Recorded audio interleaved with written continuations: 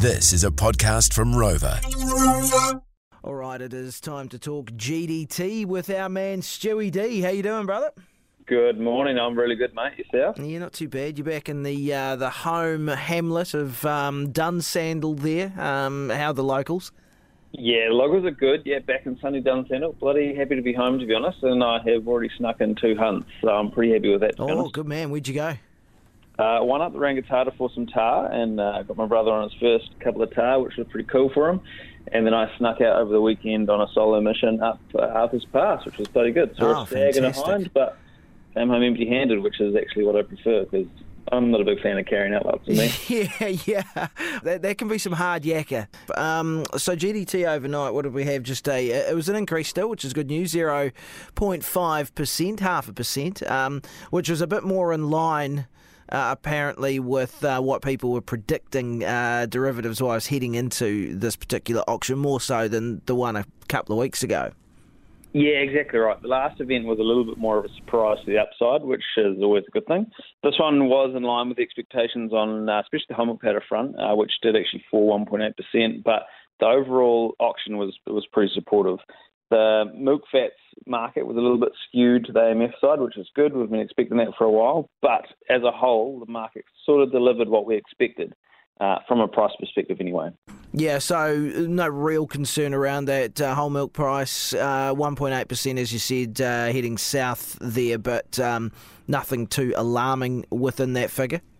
No, not alarming at all, to be honest. Woke up this morning, saw that 1.8% and thought, right, the market's actually operating as it should, which, to put some context on that, we got over 300-400 at the last GDT auction.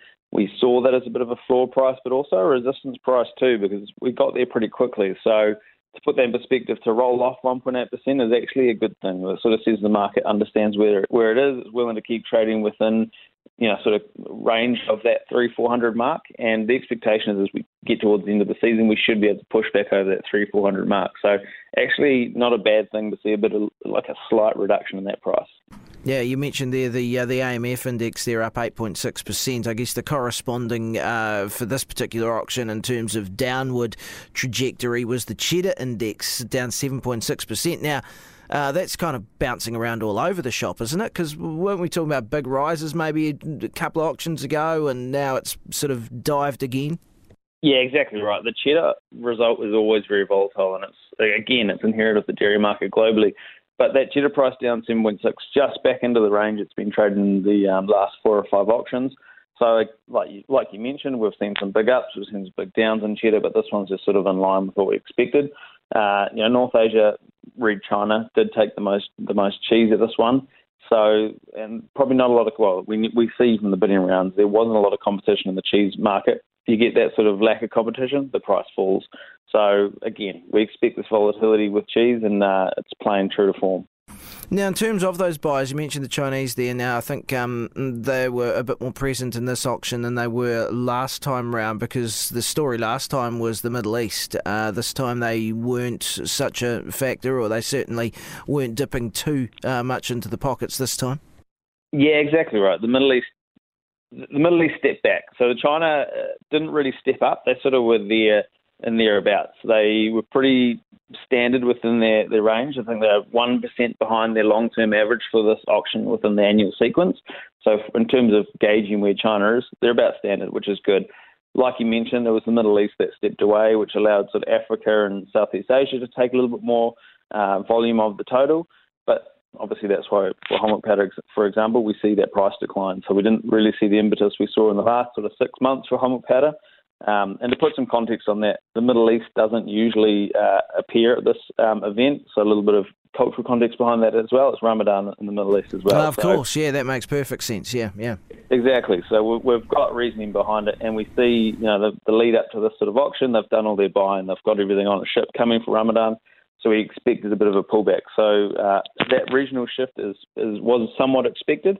The fact that China turned up and actually secured the volume is also supportive of a change. But again, let's put some clarity around that. We don't expect China to turn up at the next auction and take 100% of everything. So sure.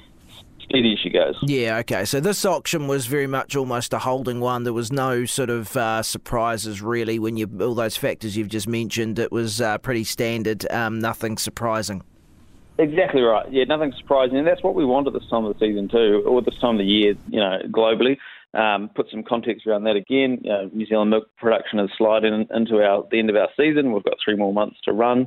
European and the US milk production is starting to ramp up seasonally as well.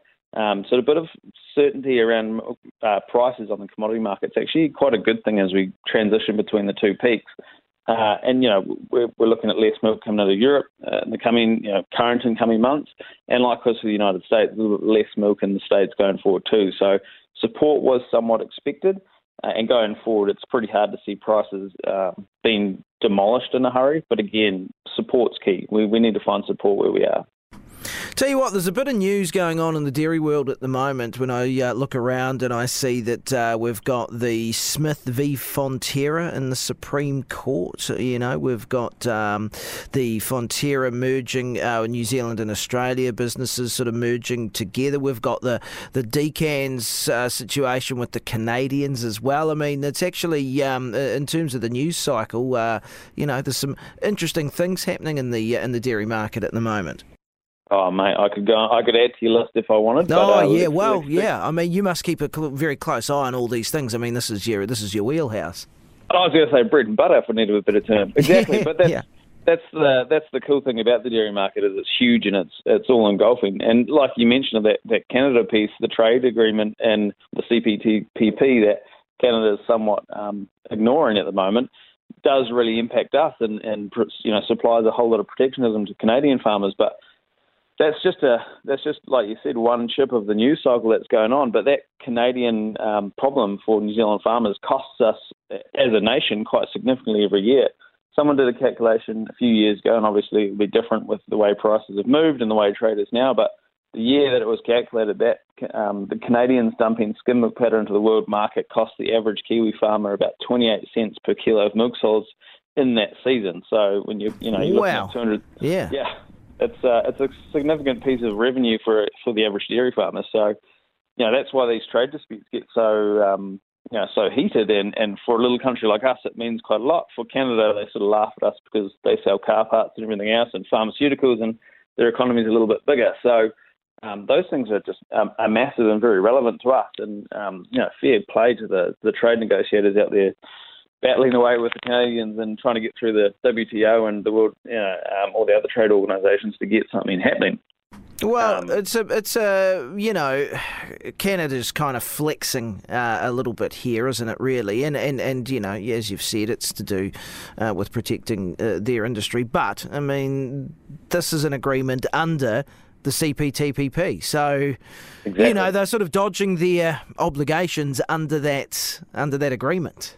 Exactly right. And if you cast your mind back to, I think it was 21 or early 22, when the Canadians were complaining about what Trump was doing to them in terms of trade barriers with car parts and everything. And, it just speaks to that, if you can't pass the buck down to the smaller player all the time. It's got to be fair and equal for trade to actually happen. So it's a fun one to watch and incredible considering a little country like New Zealand is taking on Canada and assuming that, like you said, trade negotiations and agreements should hold, we should be able to win this one pretty easily, but there seems to be a fair bit of resistance going on.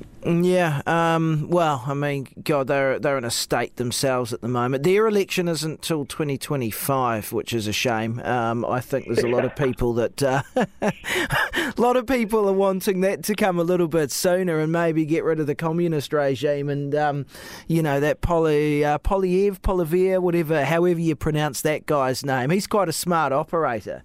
I was going to say there is a big sense of change coming from Canadian politics. I was actually golfing with a Canadian in Waiheke Island 2 weeks ago after this exact call, and he mentioned the exact same thing. So, a lot of distaste with what's going on in Canadian politics and not enjoying where things have gone. So, I think their election could come soon enough, but there are some great political tunes coming out of Canada at the moment, which makes for great watching. Yeah, it really does. It really does. I love watching the two of them go to toe-to-toe in the house as well. It's quite fun. I go down a little bit of the political rabbit hole sometimes, Stewie, which, can be a waste of time, but it also can be entertaining. The other thing that's really positive, what are we to the 21st today? The 23rd, I think, the new season of Drive to Survive drops, which I always love, because the thing is, you know what's happened, but you still watch the shows anyway. Exactly, and the best thing is you kind of go, I feel like they're making more of a drama of this one. Yeah, but, it's like, I don't remember it playing out like this, yeah. Oh, yeah. No, I tell you, I actually sat down last night and started watching, and I laughed to myself. I started watching the NASCAR Netflix series, which is the Drive to Survive, but in NASCAR, the redneck version. And it was actually really good. And I thought, I'm pretty sure I said a couple of weeks ago that I wasn't a big fan of these things, but NASCAR, it drew me in. And I thought, well, this is a good lead-in for Drive to Survive. I'm looking forward to the next season. Oh, that's interesting you said that, because I saw that pop up as well, and I thought, another one? Like, every sport now has got a Drive to Survive spin-off, and I thought, well, I don't know, can I bring myself to get into this one as well? And I didn't, but it's interesting. So Stewie's recommendation is, you reckon it's not a bad wee watch? That's right. I feel like as long as there's a pit crew and they're burning lots of petrol and going very fast, it's got the right drama elements. Otherwise, It's not quite up to the Drive to Survive standard. Yeah, interesting. It's amazing what they've spawned. It's just become an absolute phenomenon, and I think that some sports have got the model down. I mean, the thing is, you can't do just a carbon copy of Drive to Survive. That's never gonna fly long term. You might get a season or two, but success rate won't be as great. You've got to maybe take the blueprint and put your own sort of stamp on it. Is that what the NASCAR one sort of has done, or? No, they've taken the carbon copy and printed the same thing. It's brilliant. You know what you're in for, and you're like, okay, I'm here for this. But yeah. I was just thinking what the dairy industry needs to do is a dairy to survive, because that would be great, to be honest. Actually, it's not a bad idea. Yeah. Yeah, the seasonal flow, and you follow a few farmers around. It'd be great fun. Yeah. I mean, the drama's probably pretty close. Tell you what, that's not bad, Stu. Not bad. Let's talk to a production company. We'll get this up and running. We'll get it up. We'll get them right and done. Yeah, exactly. I'm pleased that NASCAR's good. I might have to check it out. Now, hey, listen, as always, bloody good to talk to you. If people want to find you, Stewie, where can they do that? They can find us at highground.com or just search Highground Dairy on the internet, and you'll come across us and reach out. We offer a free insights trial if you need it. And I'm always available on the end of the phone or on an email, and get in touch. More than happy to help out and talk dairy. You're a good man. Appreciate it. Thanks, Stu. Thanks for your time, mate. Cheers. Well, if you liked that, you'll love this. Subscribe to Rex wherever you get your podcasts from, and follow us on social media as well, and get all the latest rural content at rexonline.co.nz.